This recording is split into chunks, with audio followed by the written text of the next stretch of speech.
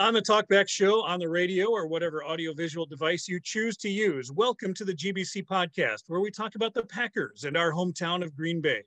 This is episode 32, created on December 6th, 2022. I'm John. I'm in Appleton, Wisconsin. Along with me, Jeff in Minnesota and Neil on the East Coast. Say hello, gentlemen, and tell us what you're drinking.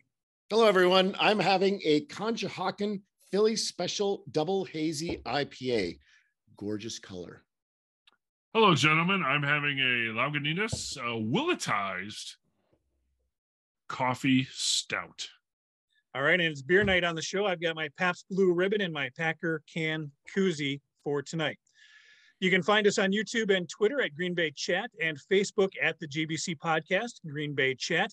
And the audio will be available on Spotify and Anchor by searching for Green Bay Chat. Well, this week, we've got a big game in Chicago to talk about. In fact, taking two from Chicago and a franchise record for the Packers. We are going to do a lot of gushing about a kid named Christian Watson. We'll take a look at the NFC North and how that's going to shake out. And we've got a guest tonight, a guy named Scott Linn. He's a former national radio host, a Philadelphia native, and a Maryland resident. And we've got lots to chat with Scott. If you like pop culture and obscure pop culture references, stick around for Scott. But with that, not necessarily a pop culture reference, Jeff, but big news for the first time in a long time. I think for the first time since they really started keeping the statistic, a team not named the Chicago Bears is the all-time franchise winning record holder. I don't even know how to word it. For this week, yes. Yeah, for a week. We are at 787 regular season wins. All time. That is the NFL record. That is the standard. We finally surpassed the Bears. In theory, this should have happened like week 4. It did not. It happened at week 13. Okay, we're just pacing ourselves. How fitting, right? Against the Bears. Head to head. It was sweet. We won. We won on the road against the Bears. That picture of Christian Watson in flight. We are all number 23 in the Zubaz in the upper left-hand corner of the like woo! You know, just like holy cows. So yes, we and it's been since basically almost 100 years since another team not named Chicago Bears or Chicago Staleys have had the NFL win record. So it's great to have. Hopefully we can create a little distance. Yeah. You know, over the next couple of weeks. Obviously we have a bye week coming up, but hopefully we can create some distance. We can finish strong. I have no idea what the future holds. We can talk about that, but we have the record currently. We've talked about that before too. This is something that when we were in high school, this was a concept that seemed insurmountable. The all-time win-loss record in the rivalry team between Green Bay and Chicago. We knew it was going to take 30 years to get there, and sure enough, that's that's what it took, right? In 1992, the Bears had an 85-win lead over the Packers in the all-time 85 wins as of 1992. Holy shit! We now have a 1-game lead, and yes, this is something that could have happened in week 2.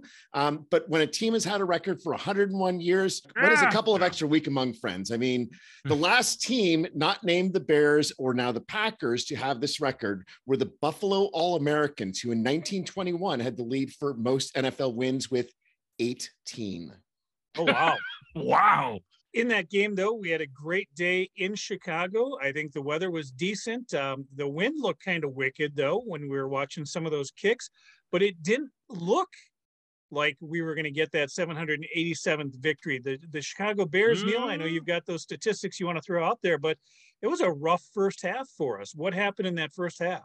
I mean, the basic problem is that we have been a team that can play 1 or 2 quarters, and the Bears started out pounding the ball down our throats. We get the ball the first time, and we for a change of pace, it wasn't a 3 and out. We went 6 plays before going 14 yards. They scored a touchdown. We're down already 10-0 midway through the first quarter, and so this is kind of bleak. And then we turned it around. In that game, we actually had 3 drives of 13 plays, 3 separate 13-play drives. The first one, end of the first quarter, the beginning of the second quarter, 64 yards, ends with a short field goal to make it now a 1-score game. Chicago fumbles the ball on their next drive. Unfortunately, we turn the ball over on downs. They get another touchdown. We're down 16-3 with halftime staring us in the face. And thankfully, once we went down 16-3, we decided to play. Another 13-play drive, 75 yards, ends with a touchdown pass to Christian Watson. But that was on a 4th and 4, if you'll recall. If we don't convert that 4th and 4, we are fucked at the end of the first half. I mean, two scores down. Probably for the game, actually. Yeah. That's right. So, we definitely did some things. And, this is a game that played out very much as a tale of quarters as far as what our offense did in the game. So in the first quarter, I'll note we're down 10-0 at the end of the quarter. We had 4 rushes for 1 yard. Second quarter, when we brought it when we won the quarter 10-6, Rodgers was 7 of 13, 63 yards and the touchdown to Watson. We rushed 12 times for 64 yards in the second quarter. Third quarter, which we lost 3-0. Rodgers was 2 of 5, 25 yards. We rushed 4 times for 13 yards in the third quarter. And thankfully, we had a hell of a fourth quarter, mostly on the rushing game. Obviously, Christian Watson run being a big one. Rodgers was 4 of 6, 45 yards. We rushed 12 times for 98 yards and 2 touchdowns in the fourth quarter, putting the ball down behind our running backs or behind people who were going to play running backs on TV. We crushed them in the fourth quarter on offense. And obviously we had 2 key turnovers in the fourth quarter on defense as well. I was just going to say that. Oh, by the way, there were some turnovers. When we were texting back and forth during the game, there's your dagger. I'm like, oh no, there's no. Was that a premature dagger? Like, a premature dagger, Jeff? There was premature daggerization in this game. Actually, reality, not really, because the Bears never did come back. But I'm like, oh, come on. There's like 4 minutes left in the game. I mean, look what happened last night. I mean, you don't know. Green Bay has not been solid. I believe the comment was in a sarcastic tone. Oh, our defense will be able to hold the lead. Go back to the start of the game. We got to talk about maybe some of those defensive numbers, right? Because after getting run all over by Jalen Hurts, and then the Bears open up with a 52-yard touchdown run by Justin Fields. Justin Fields had a 55-yard touchdown run that basically torched our entire defense. And it was just, here we go again. Totally. Right? Yep. I mean, how does a quarterback run for 55 yards like that? Well, he's really goddamn fast for starters. Yeah. But no, I mean, so one of the things that struck me about this game was the fact that, and I don't know, it's this Bears thing, maybe, I don't know, but there seemed to be adjustments made intra-game that actually were consequential, right? Yeah. Because you think, holy shit, after the first quarter, Fields is going to have like 300 fucking yards, right? Mm-hmm. I mean, how could he not? And based on what happened last week against Philadelphia, like, okay, this is going to be send the cleats to Canton. And then a funny thing happened. Suddenly, the defense played defense. Now, there weren't, turnovers in the first half. This was not 4 quality quarters. It was not in any way, shape, or form. However, the quarters that they did play really well were really good. And obviously the fourth quarter, they said, I've said it before, I love that picture of Watson because it's just like, oh my God, it's like cast off the demons or, say what you will. And this kid, and yes, I'm the guy, 4 or 5 weeks ago was like, okay, is Christian Watson a bust? I wasn't going to bring it up, Jeff. No, I have to bring it up because I'm like, I don't know, maybe it's me. Maybe I'm like, okay. Gave you a hard time. I was going to let that slide. No, because I was like, okay, this, second round pick, all these expectations. he's been pretty shitty. I mean, he's had some bad luck because of the injuries, right? Well, the injuries, obviously every single, he dropped that first pass against Minnesota. I watched that real time and I was like, fuck, he could have had a 75-yard touchdown. He didn't. But you know what? When this kid runs, he glides and he pulls away from every single, they've got the angle. They can't catch him. I mean, he's like at a different, so, okay, fine. Now, this is a small sample size, but since week 10, he's got 8 touchdowns. That is the most touchdowns of any player in the NFL. Devontae Adams, maybe you've heard of this guy. He's got 5. Okay, that's pretty good. Watson has 8. Okay, so is Christian Watson maybe a bust? No. I'm now on the Christian Watson. Could he be rookie of the year? Maybe stay tuned. If you're a betting person, maybe you might want to put some money on Mr. Watson. Point is this. They found a way to utilize him. He's found mojo. He's found confidence. But the other thing that struck me on that long touchdown run in the fourth quarter, Sammy Watkins had a great block because they would run Christian the first, 4, 5, 6, 7 weeks of the year. He'd get like 4 yards and he's getting his ass kicked after like 3 or 4 yards. This guy is so goddamn fast. If he can get around that edge, if the blocking is there, it seems like they figured out, this guy, not only is he really good, but here's how we can play to the strengths and get him open, get him, even if at this point, if he drops the ball, okay, as long as he doesn't tip it up and it's a pick 6 or something. But the point is that he seemed to, like, the team is settled into, okay, this is your receiver 1. He's good. He's really fast. And now he has confidence. Stay tuned. So one thing about that Christian Watson run, so he hit 21.7 miles per hour on that run. That was the 3rd fastest speed hit in the NFL this year. Yes. Everyone else is 5'11" or shorter than a running back.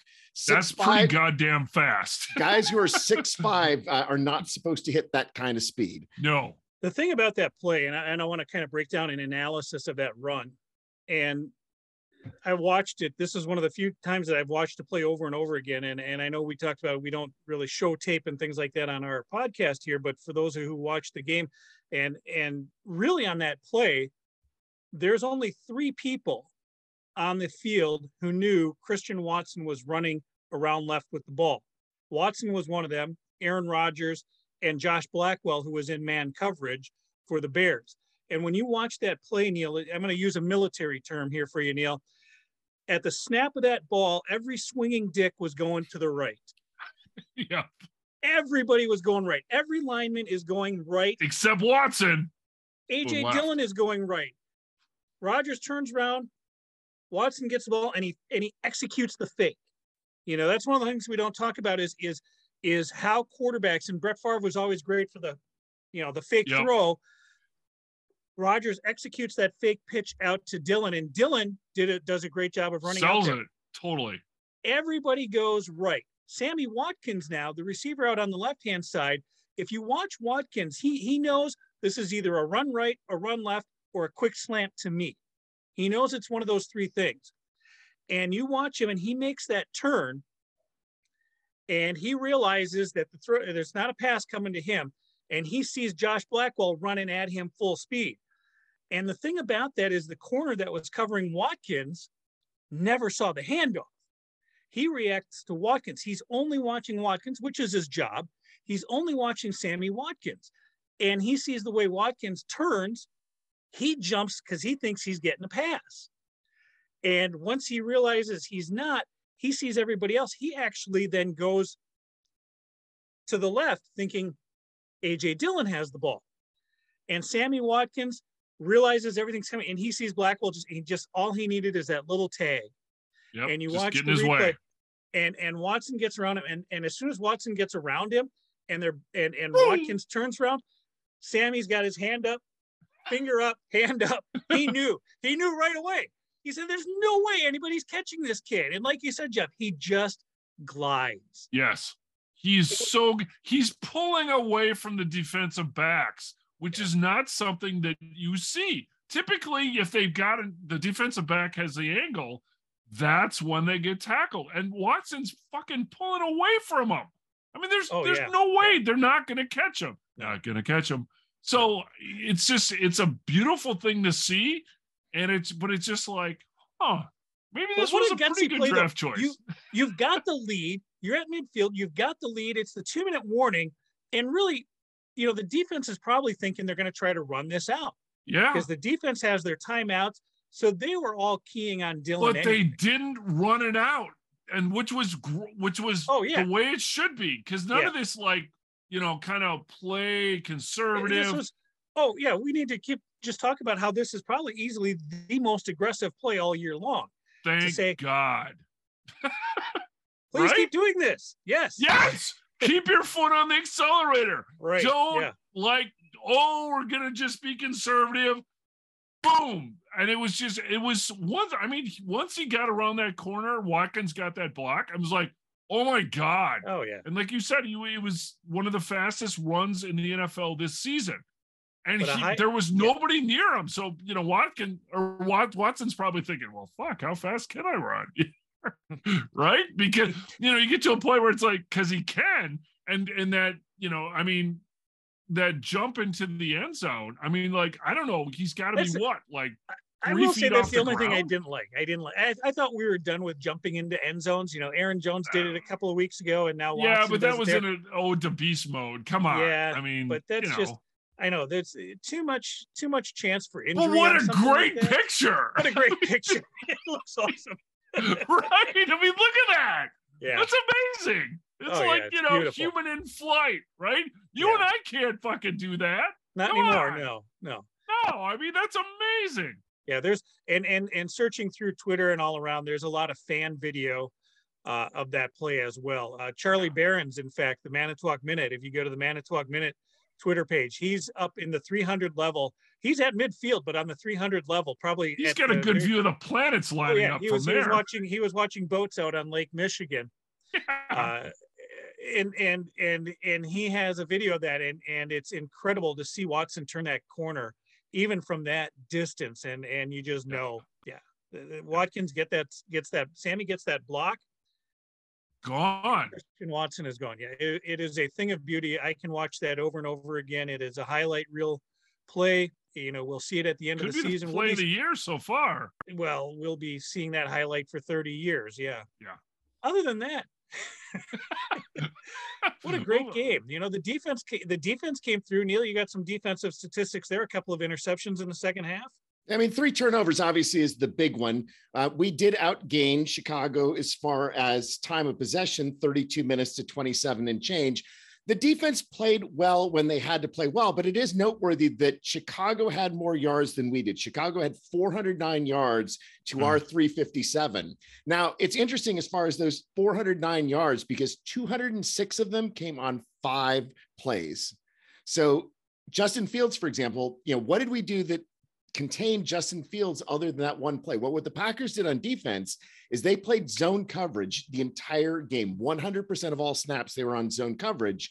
And that was specifically so that the cornerbacks and safeties would not have their back turns. They'd always be able to see what Justin Fields could do. Other than that one long run, Justin Fields had 5 runs for 15 yards. So it did the job. That was huge that they contained him. Now, we didn't contain him from a passing perspective. He had 254 yards passing. I don't know where that comes from, but was that a season high? It's got to be pretty close. I don't know but yeah, even despite the interceptions, right?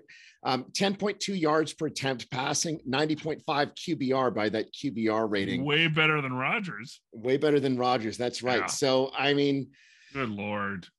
But obviously a lot of that was those long passes, right? The long pass to EQ, the long pass to Harry, a couple of key conversions. And I think that was what we talked about with AJ Brown last week is that, it's not that Hurts was killing us constantly with the pass.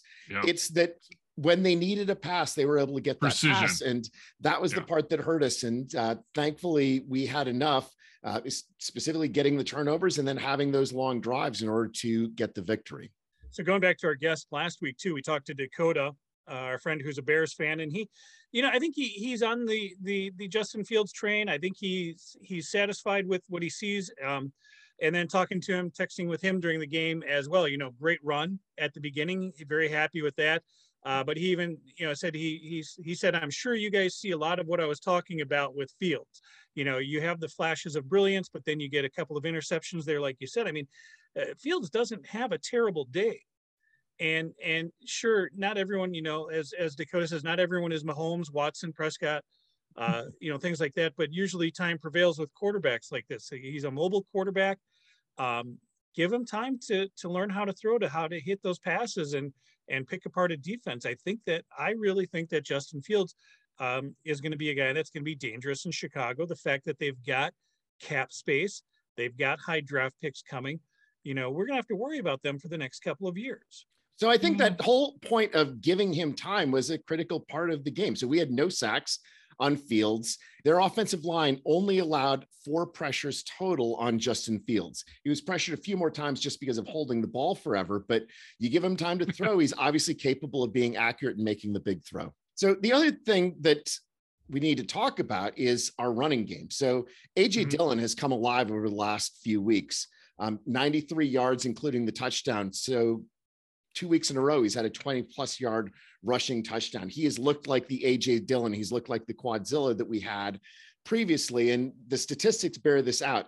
Since week 10, he's averaged 5.3 yards per rush. That actually puts him 7th in the NFL over that span after starting much slower. Aaron Jones obviously was injured. He only had 26 rushes, but he did pass a Packers landmark during the game, hitting 5,010 yards, becoming the 4th Packers running back to go over 5,000 yards, only 14 yards now behind John Brockington for 3rd as far as NFL rushing yards for the Packers. There was actually one other Packers player, though, who hit a new rushing mark in the game, and Aaron Rodgers actually hit 11th in the Packers all-time rushing with 3,439 yards. Wow.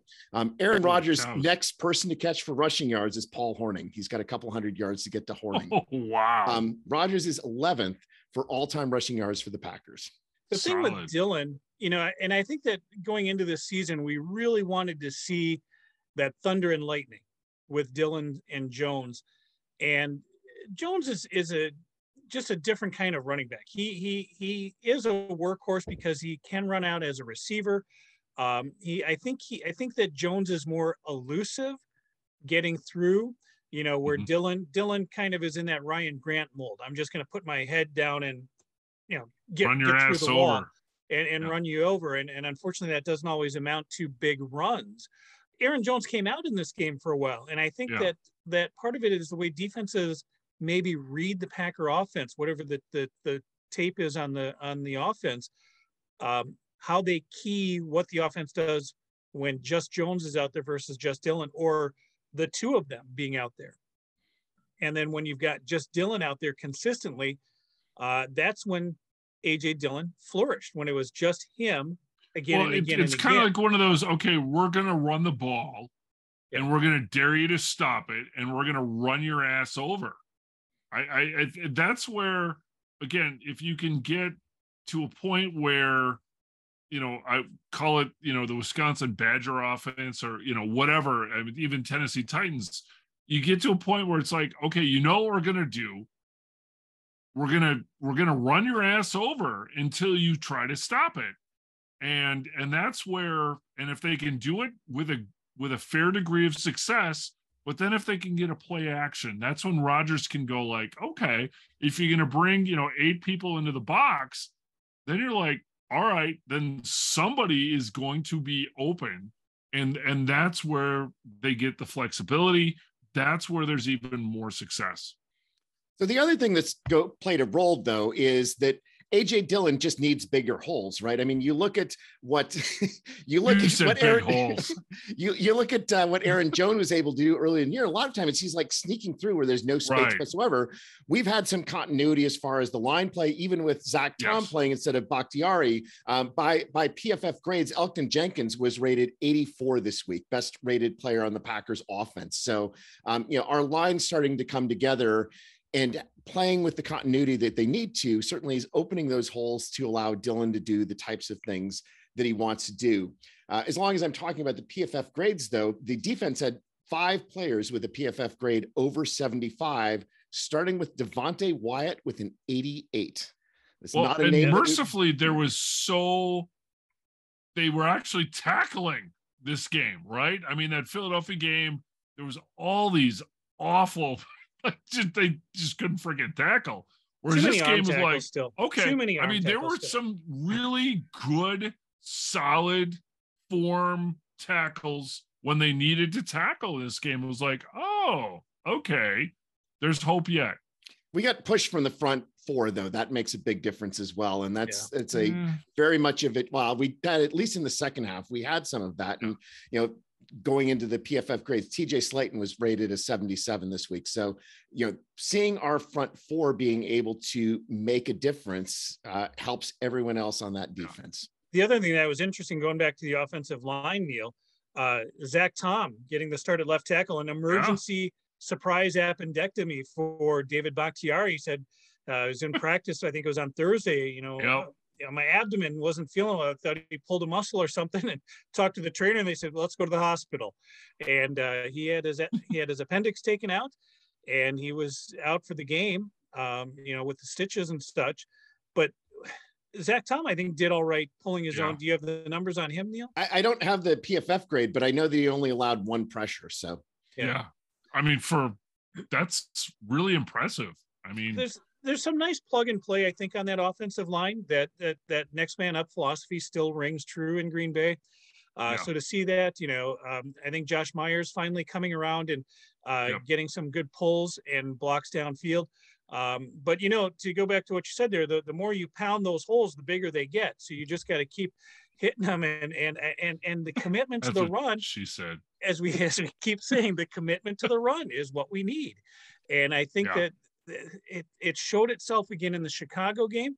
So, let's use this week off to watch a lot of tape and realize that committing to the run is going to help us down the stretch, especially 3 out of 4 at home, cold weather games. We got a Monday night game against the Rams.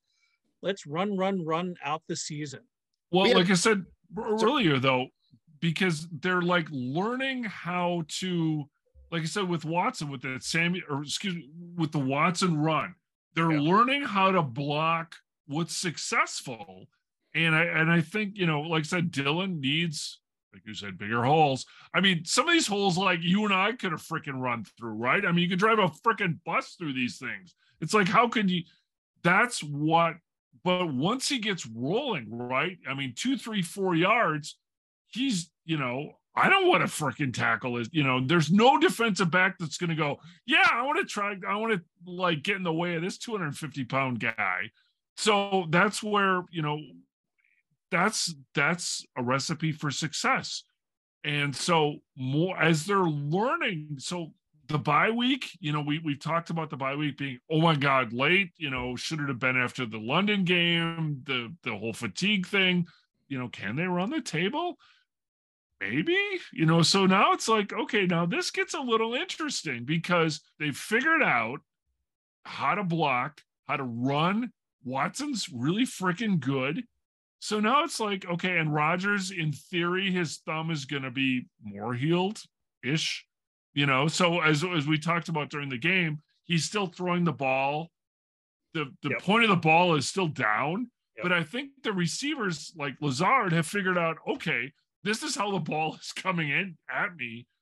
I have adjusted to how I'm going to catch the ball, so that's a positive. So it's a long season. So I'd like to think that, okay, adjustments have been made intra-game, outside of the game, in practice, what have you, and they're kind of gelling a little bit. Now, are they too far behind At this point, if they had two freaking more wins, things would be way different. But you know what? Can they win out? Maybe. Well, if they do, the 4 more wins, that puts you at a 9-8 record. At least it's not a losing season. Yep. And we cannot win the division, the NFC North. That's okay. Only 2 teams right now. So Detroit and Minnesota. Minnesota is at Detroit. If Minnesota wins, if Minnesota wins, they get the division title. Detroit favored at home by 2.5 at this point. And they could, in theory, again, win out if Minnesota loses out and take the division title. So we don't have a game to preview this week. So that's probably the game we're going to watch is Detroit and Minnesota to see how that one plays out. Mm-hmm. But other than that, Neil, anything else you had going on with this? I still want to talk about Christian Watson. I mean, how can we not want to talk about Christian Watson? There are a couple of statistics associated with Christian Watson that really point to the superlative nature of what he has done as a Wookiee wide receiver. He's not a Wookiee wide receiver. There are a number of superlatives for Christian Watson as a rookie. Say it with me. Rookie. Not Wookiee. Rookie. Come on, Neil. Work with us. Come on. All right. There are a number of superlatives of Christian Watson. There's gonna be a lot of editing. All right. You should keep this in because this is freaking hilarious. So there are a number of superlatives for Christian Watson as a rookie wide receiver. So just starting out from the big picture, rookie receiving touchdowns for the Green Bay Packers. Billy Houghton is first with 13 in 1952. Max McGee is second with 9 in 1954. Christian Watson is third with 7 receiving touchdowns. He's ahead of James Lofton with 6, Don Hudson with 6 as a rookie wide receiver. And he also has more touchdowns as a rookie wide receiver than Donald Driver, Sterling Sharp, Devontae Adams, and Jordy Nelson combined. Ooh, I like that. He also globally has now 4 consecutive games with a receiving touchdown. That it puts him one behind Billy Houghton, who has a touchdown reception streak of 5. It passes Don Hudson with 3. The statistic that I think is the craziest is putting it into the context of the entire NFL. So rookies with 8 or more touchdowns in a 4-game span in the entire Super Bowl era: Eric Dickerson, Randy Moss, Edgerrin James, Mike Anderson, Clinton Portis, and Christian Watson. Wow. Yeah, so that's the record that is out there as far as the consecutive games with the receiving touchdown. Randy Moss's record is 7 consecutive games for a rookie. That's a record that actually broke Billy Houghton's record back from 1952. We'll talk more about Billy Houghton later. And I'm going to say this would be a great time to have Billy Houghton as our Packer player of the past, but we don't have time for him this week. Certainly we've got the bye week here, and we'll bring Billy Houghton back next week. So that Randy Moss character, he was kind of good. Looking at other statistics, he has the 7 receiving touchdowns and the 2 rushing touchdowns. That 9 touchdowns total as a rookie places him tied for 3rd with Max McGee. The leader is Billy Houghton with 13 again. Eddie Lacy second with 11. He passed on Sunday Jerry Ellis with 8. And he was tied previously at 7 with Sam Congato, Dave Hampton, Don Hudson, and Buckets Goldenberg. Wow. Probably a name that the last one, probably not a name you're so familiar with. That's a 1920s name. 1933 for Buckets Goldenberg. Oh, yeah, but he was tied with all of those. He's now 3rd in all-time rookie touchdowns with 4 games to go. 4 important games to go, most of which are at home. So with the bye week, we don't have a game to preview. Like I said, we'll bring Billy Houghton back next week as our Packer player of the past, and we'll get ready for that Monday night game against the Los Angeles Rams. But we've got a guest, our guest Scott.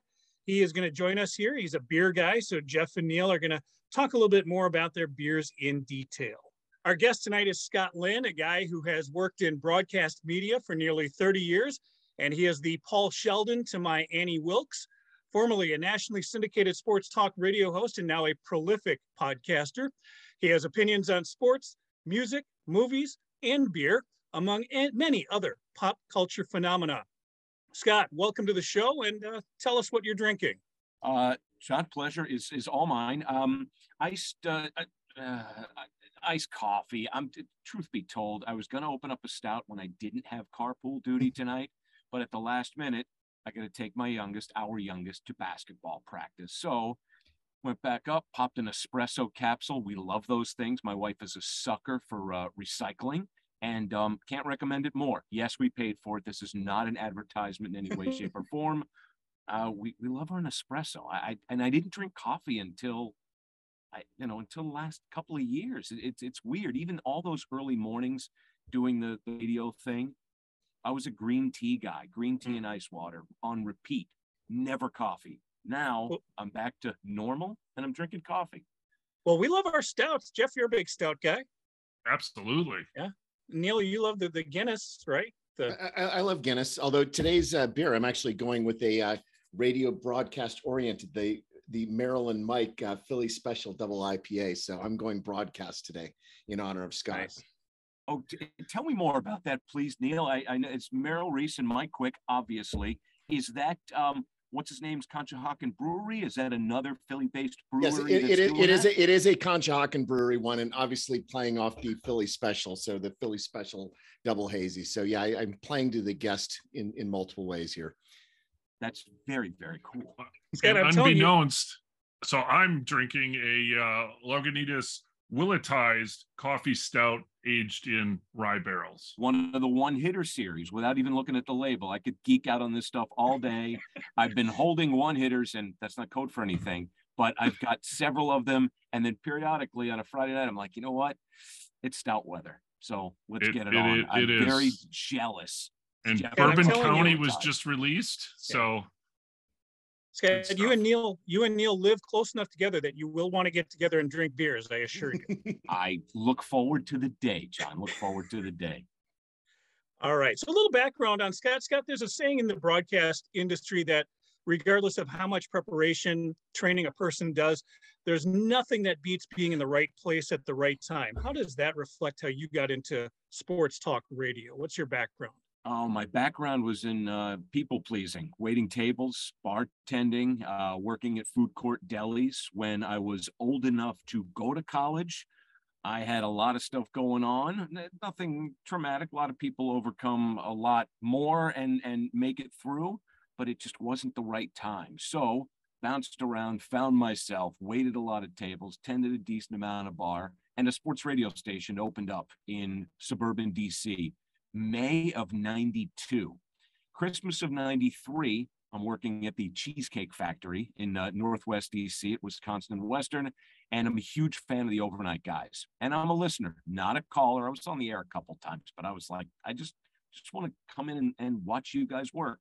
And at the time, I was attending a local community college, because that's what happens when you go to George Washington and they say, it's not them, it's not us, it's you, son. You need to go. Right. And so I figured it out. So was messing around at a local community college, great people there and really, really good guidance. Anyway, a lot of my friends would go out and have, Amstel Lights and shots of Irish Mist, because that's what college age kids do drink after hours, especially when you're waiting tables and doing pretty well. It's like, I'll have one and then I'm going to go. And then I hung out with these guys until all hours of the morning. I said, look, I'm not a stalker. I just want to work in your field. And they said, basically, what's in it for us, please? And I said, I got food, and I would either buy them dinner, boys, late night, or I would take the mistakes that were, left over in the kitchen, again, under a heat lamp. Maybe it was a little bit drier, balsamic chicken medallions. Still good. Of course. Yeah. And it's still, so I would wrap it up, and I would show up with cheesecake and dinner for them. And they would let me stay from 1 or 2 in the morning until 6 in the morning. And I would work on the machines then. I mean, back then, again, we're all of a certain age. I was rocking the reels and editing and doing my homework on the overnights. And it was just a joy. Fostered relationships with them, and too long of a story already, but they hired me to produce overnights in Christmas of 93. And along the way, I got to work with some amazing, amazing people. At times, some not so amazing people, but that's how you learn to deal with, various personalities. But what an experience. I mean, dear God, you can't write a better script. And then wound up staying there from Christmas '93 until roughly November 2020. It was a hell of a run. I was incredibly lucky. You know, you kind of make me think of the dating advice that's out there. You know, date a pizza delivery guy because he's got a car, he's got a job, and he has pizza. Well, you kind of dated the overnight guys because you had food, you had your own car, and you had food, so you were able to take care of them. No, definitely so. And one of the overnight guys that was so kind to me from the get-go, still on the air. If you listen to Sirius XM in the noontime hour, Bruce Murray does the NFL radio, and it's Bruce and Rich Gannon. Okay. You know, he was there from minute one, and I bumped into him at a Super Bowl a couple of years ago, and we were at the Super Bowl. I think it was the Atlanta one, but I just walked over. It's like, you're not going to remember me, and Bruce is great. Scott Linn, of course. You know, he was awesome. Very nice of him to remember, but he was great and gracious. And then you worked your way up. I mean, you did have your own morning sports talk, nationally syndicated show. Kind of big time, got a good following out of that. And I think from that, you're pretty well known, Twitter as well and nationally. And now you're kind of a prolific, I guess you're prolific on Twitter and podcasting and things like that. But you're also associated with an organization now. They know their Who songs. Tell us about You Better You Bet. Yeah, I started over a year ago now, working with two great guys, Nick Costos and Ken Barkley. These dudes know their S. I don't know if you work blue here, so I'll watch my tongue. We do. Speak away. Go for it. And they know their stuff. It's the BetQL network from Odyssey. Now it's sponsored by BetMGM. Is the to use your word, the proliferation of gambling commercials and what have you. It's great to have a big company supporting you, and it's a really good product. Shows all day long, shows on the weekends, but Nick and Ken are awesome. 3 to 7 weekdays. We also do a Sunday show called Countdown to Kickoff, 11 to 1 in the East. All times are Eastern. But these guys are funny. They're self-effacing. They take the product seriously, but not, but they poke fun at each other. And I laugh pretty much every day. It's not, yes, it's gambling, but gone are the stigma, gone is the stigma, whatever. It used to be that when we would listen to gambling shows, and they're still out there, you would get this vision of dudes back with alley cigars. Yeah, exactly. Dudes at a tufted banquet round table at a Vegas diner, and you're just like, who you got in the game? And that's so a relic, boys. It's not, these guys are fun. They're very hip. They're younger than I am, so that automatically makes them very hip. But they're way in touch with pop culture, and they'll talk anything. They'll talk music. They'll talk movies. They'll talk Game of Thrones and streaming. They'll talk an ton of video games, and they're good at explaining closing line value and a ton of World Cup ongoing right now, and it's a joy because they love their soccer, love it. They love their NFL. They love their NBA. It's, you name it, you can bet on it, but it's not condescending. It's welcoming because and the best part is when they lose, they tell you. We're not there to pimp a 900 line where, you got to call because that's where you get your winners and leave a mess. No, they're there. They share, listen to the show, listen to the podcasted segments and what have you. They're very good at their jobs. But anyway, John, very nice of you. Yes, I produce them. I'm the executive producer for the show. Excellent. And it's fun. It's fun. I mean, welcome to the world of remote, as you guys mentioned, where you all are. I have, I work along a team. Audio guy is in Chicago. Nick is in Staten Island or on Staten Island. I treat it like it's the Caribbean. Ken is in Connecticut. Mike, our video producers in Jersey. Bill, our video technical producers, also in Jersey. And then we just log in on an interface and we watch the show as it happens and message each other and communicate. But man, okay. Welcome to 2022, boys. Yeah. All right. Well, Scott, you're a Philadelphia guy. You grew up mostly on the playgrounds in West Philadelphia, right? Born and raised Northeast Philly, to be more specific, but quite, it's yes. I was a city boy growing up. All right. We didn't call them. I knew what a row home was, and my cousins lived in row homes. We lived in the, hoity-toity 2-story twin. I don't even know what the bleep that was, but You had a It wasn't a driveway row from your- house. Right? No, it wasn't. Right. The row house kids were like, yeah, get out. No, they were the two-story twins were jammed together. They were not a duplex. Nobody lived in our basement, although I had friends that lived in duplexes. Ain't nothing wrong with that either. Yep. We had a breezeway between the homes that you could walk up the steps and then go in the side doors. Nice. Hey, how about, yeah, nice. Hey, how about that? And we had an octagonal pool in the backyard where my Siberian Husky would, during the winter months, sun herself and walk out onto the ice. So, Well, with that said, we were hoping to have you on in the week, prior to the Packers-Eagles game, and unfortunately timing didn't work out, but that game is behind us. But now, how are you feeling about your beloved Eagles team? Good question. I'm not an obnoxious fan by any strange stretch. I'm a realist. I still think Buffalo's better. I still think Kansas City's better. Before the Jimmy G injury, I thought that San Francisco was at the end of the year or into the playoffs.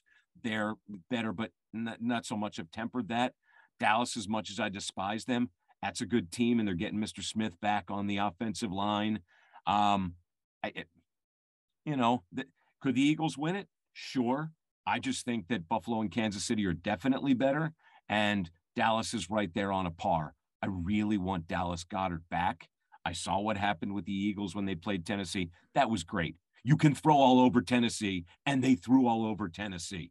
They ran. I mean, it's interesting. They ran all over the Packers. We're like, where's that been? I mean, for everybody that wants balance, I just want wins. They all count the same. It kind of doesn't matter. Sirianni can keep them guessing. So, John, in a nutshell, before I ramble for like 88 minutes on them, tempered expectations. Are they good enough?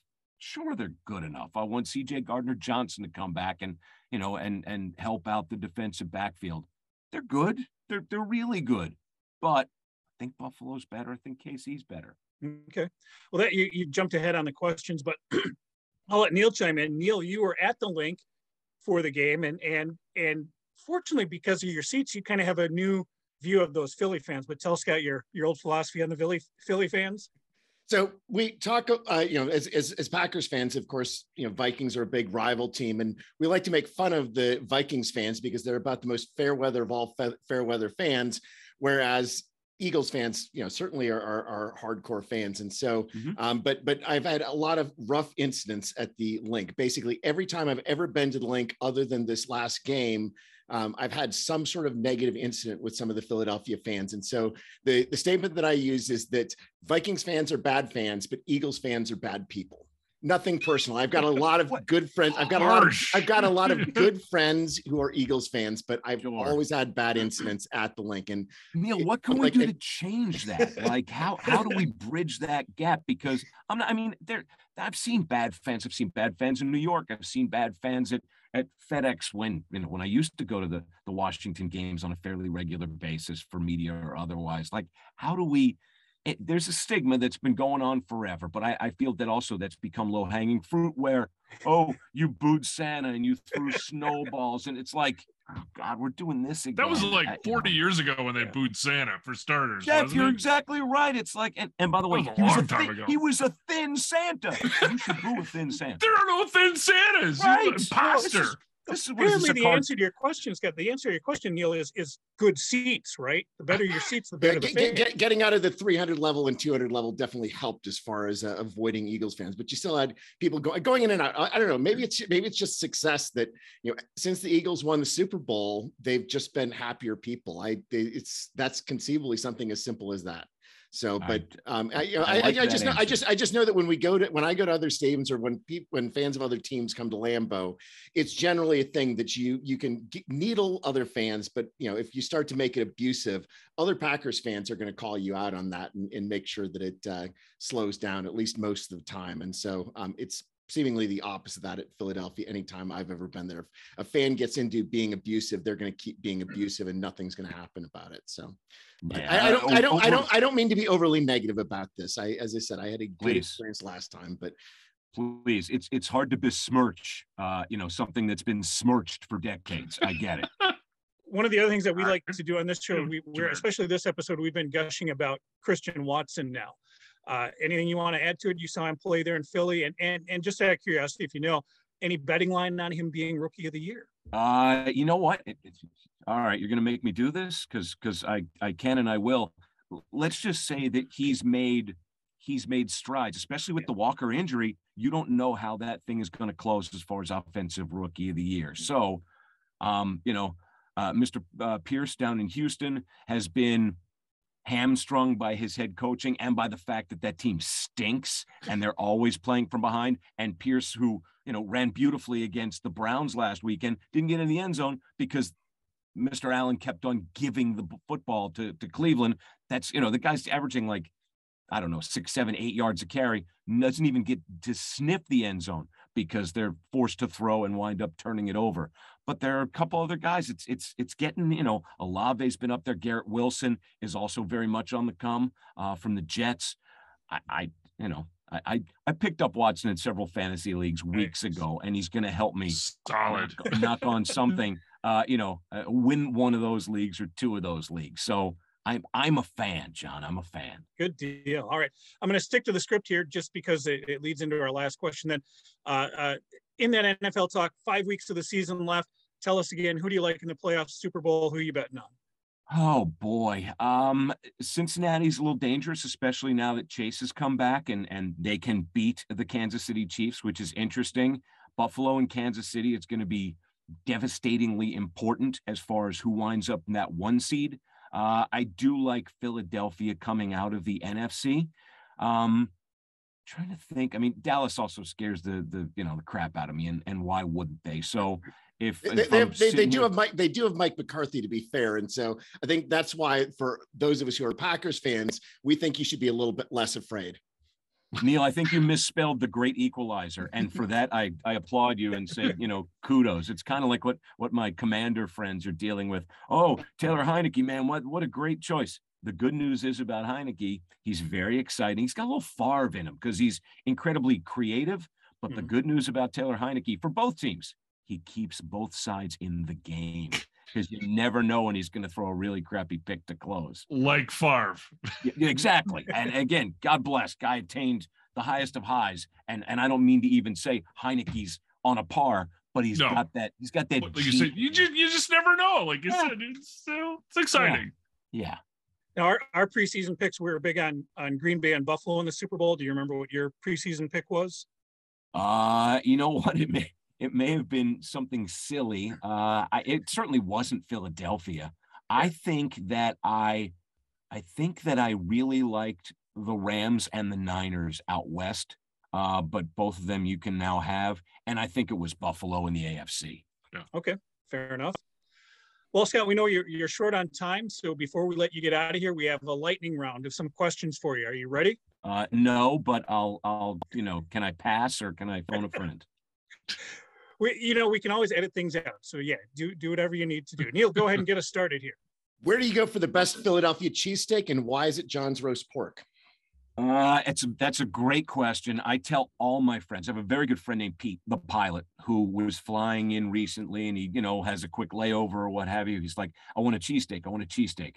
I said, either go to John's Roast Pork and get a roast pork, or go to DeNick's in the Reading Terminal Market, where you can get a very good cheesesteak and a solid roast pork Italian. Boys, if you have never had a roast pork Italian, cheesesteaks, everybody's like, do I go to Pat's? Do I go to Gino's? Whatever. That stuff is for the hero shots on Sunday Night Football when there is a game at the link and it's pretty and it's touristy. Don't be a tourist. Act like you know what's going on. And if you want to go to D'Alessandro's, go to D'Alessandro's, but that's a hike from like sort of Center City-ish, and not a big hike, but big enough. Stay downtown, go to DeNick's, go to, John's, what's the word where all the flavors come together? The roast pork, the long hot peppers, the sharp provolone, the au jus, the bread. Dude. Flavor Town. Yeah, seriously. I haven't had dinner, so okay, I'm dying here. Same, Jeff, same. Follow-up question on that though, Scott. Cheese Whiz, yes or no? That was built in a lab by no. I know it's whiz wit out, the whole, that's more touristy, whatever. I'm a provolone guy. Thank you. All right, let's go to music. Scott, which is the better version of the song Bad by U2, the live version or the studio version? The live, no questions asked. All right, I've got one. True or false? The INXS song "Don't Change" is not just their best song, but also in the running for top 10 songs of all time. Oh my gosh. I So didn't say this was going to be easy. no, and this is one to ponder. It's not their best song. It's a very, very good song. John, breathe. It's okay, John. Come back to us. I mean, boys, let's go around the room real quick. Neil, Jeff, what are your votes for their best song of all time? Don't Change, no question. Really? Yeah. Don't change. You know, I'm gonna order off the menu. All right. Original Sin. Nice. Ooh. All right, we'll allow it. I thank you. Yes. Okay, different band, Depeche Mode or New Order? Oh man, this is one of those that gets you into trouble here. The Smiths. All right, they're not on the menu.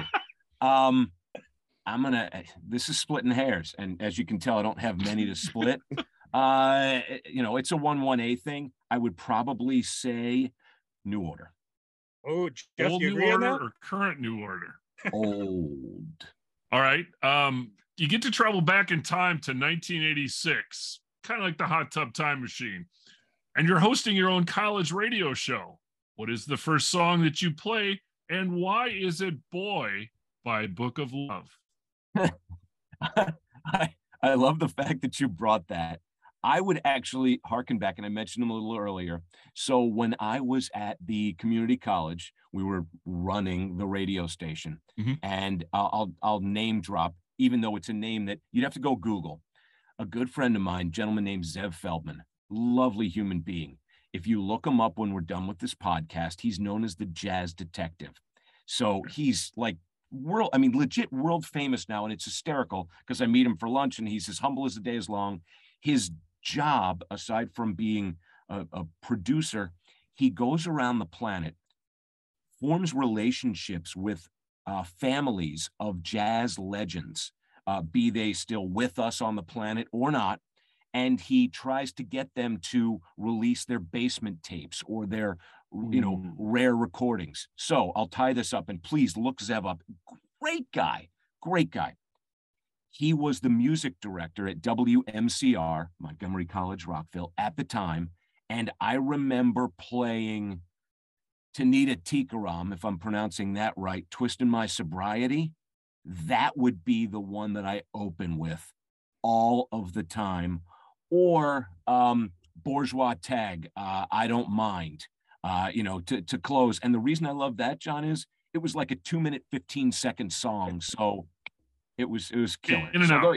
This is what we're closing the hours with. Or if we need a little more of something with a sustained music bed and it was beautiful. And actually I played it for my sons the other day. Constant Craving by K.D. Lang. Oh, nice. Yeah, it's you didn't think you were going to get K.D. Lang or Twisting My Sobriety tonight, did you? I'm glad I came. All right. Hey, what era of REM is the best? The IRS years, the Warner Brothers years with Bill Berry, or the Warner Brothers years without Bill Berry? IRS.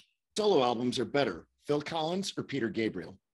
All right. So I have nothing against Phil Collins, but they all sounded the same for the most part and so over commercialized. Love horns, love Phil.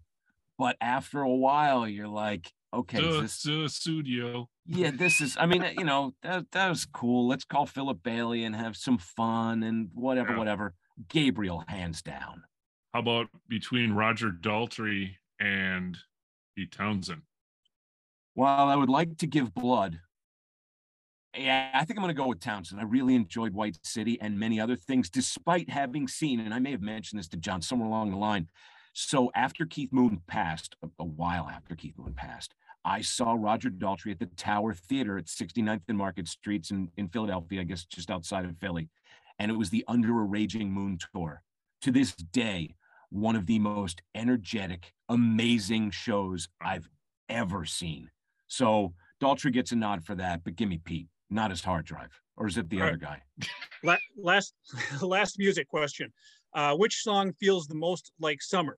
Hold My Hand by Hootie and the Blowfish or Smooth by Santana with Rob Thomas?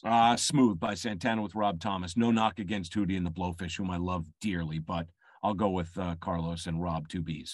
Okay, switching over to movies. Which is the best 80s teen sex comedy? Risky Business, Porky's, or The Hollywood Knights? Hey, real quick, I wrote that one specifically for Neil just because I wanted to hear him say teen sex comedy. I did too, and I'm glad I showed up for this. This is a loaded question. Hollywood Knights speaks volumes about who I am and how mature I still am not.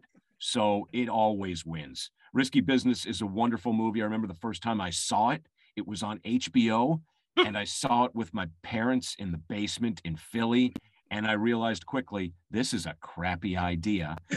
Porky's is one, yeah. It's just, you're like, this is awkward. And I go, I'm gonna go upstairs. And they're like, why? I go, because I don't want to be here with you. And that was, it was simply put, Hollywood Knights is so great. And again, if you have not seen it, not again, Tony Danza, Fran Drescher, Robert Wool, Michelle Pfeiffer. Very young Michelle Pfeiffer. Very young Michelle Pfeiffer. It's got an insane cast. It's got the Vietnam War as the backdrop, Halloween night, 1965, car club called Porky's, the Homeowners Association, Beverly Hills, car clubs. It's got everything and an insane soundtrack to boot. And don't drink the punch. And don't drink the punch, yes. So, all right. So follow-up question, staying with the movies. What is the best John Hughes film starring Anthony Michael Hall? Would that be National Lampoon's Vacation, 16 Candles, Breakfast Club, or Weird Science? Unpopular opinion. Vacation's fine. Don't at me. 16 Candles is great, and Anthony Michael Hall was wonderful in it. Weird Science was very good. And again, speaking of, what do you want built in the lab? Cheese Whiz or Kelly LeBrock? I'll let you boys answer that on your own time. Let's the latter. There it is, fair. Breakfast Club is so great for so many reasons, and I still don't turn it off whenever it comes on. So Breakfast Club, please. All right, last movie question. What's the best Walter Hill movie? The Warriors, 48 Hours, or Street of Fire? Streets of Fire with Michael Paré. And a young Diane Lane. Yes. God, really young Diane Lane. Lovely, just lovely. Man, the Warriors has to win every single time. Come out and play. Yeah. Give me some bottles, please. All right, we're switching to television. Just a couple more questions. In the early days of cable television, which channel did you watch most? MTV, WGN, WOR, or TBS? So this is the weird part. All of my friends throughout high school had cable TV. I did not. It was not moved to Maryland when I was in college and quickly.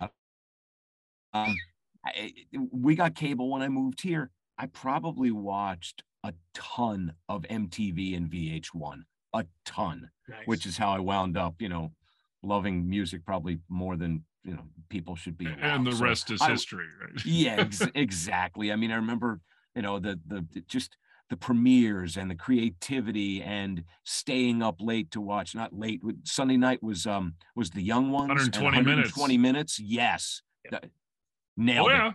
Yeah, nailed it, Jeff. Spot on. So yeah, MTV boys. All right, on the topic of music videos and cable television.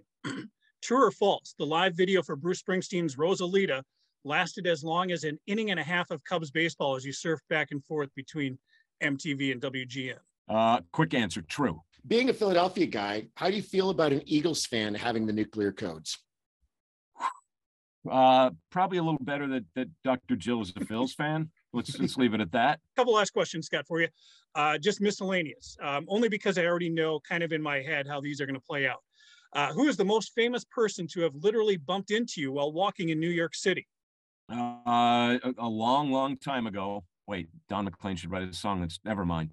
I was walking, I forget the street, and I had pretzel with mustard, and a gentleman very quickly just shouldered me as if he looked like he had somewhere very, very important to go. He was looking sort of straight past me and just blew up my shoulder like it was a Bakhtiari block. Anyway, I turned around after I had mustard all over my cheeks and all over my shirt, and it was Julian Lennon. Much too late to say goodbye. He was gone in a flash. Yep. Yeah. All right. There you go. Do we have time music. for an impersonation? Very quickly. All right. The 2023 U.S. Senior Open Golf Championship is going to be held at Century World Golf Course in Stevens Point, Wisconsin. Now, Jack Nicklaus has twice won the Senior Open. What would be Jack's thoughts on the Robert Trent Jones Jr. designed course? You probably overpaid for that piece of crap because I should have designed it. And that's the problem. Evil Jack designs everyone's course, and then he bangs all the women there, too. Have a good day. Wow. You guys. Water in the jukebox. Wow. Scotty, with that, when are we going to get together again and drink like it's Purim? On Purim, John. You got my Purim. name. You know the number. That's McCartney or something like that. No, feel free to reach out. You know, I'll, and anytime you guys want me to come back and not talk, I just want to listen to you guys. This is great. We appreciate it. Scott, where can everybody find you online? On Twitter at Scott Linn _ or something like that. And, you know, check out the side gig, Scott Linn PR podcasts, and support the boys over at You Better You Bet on the BetQL network. All right. I love that you sat in with us. We appreciate it. I know your time is up, so go do the things you need to do. Thanks for having me, and be well. Happy holidays, gentlemen. I'll come back anytime. Thank you very much. All right. That was a guest for the ages. Thank you very much, Scott. Hey, everybody, if you're watching us on YouTube, please hit the subscribe button, leave a comment. As always, you can find the GBC podcast at Green Bay Chat. That's all one word, Green Bay Chat. We are on Twitter, Instagram, TikTok, and Snapchat, and on Facebook at the GBC podcast, Green Bay Chat. I know Scott will appreciate it if you give him a follow. We'll link him when we put the episode up as well. As always, may you fully appreciate the magnitude of your impending good fortune. Thanks for joining us. Good night. Good night.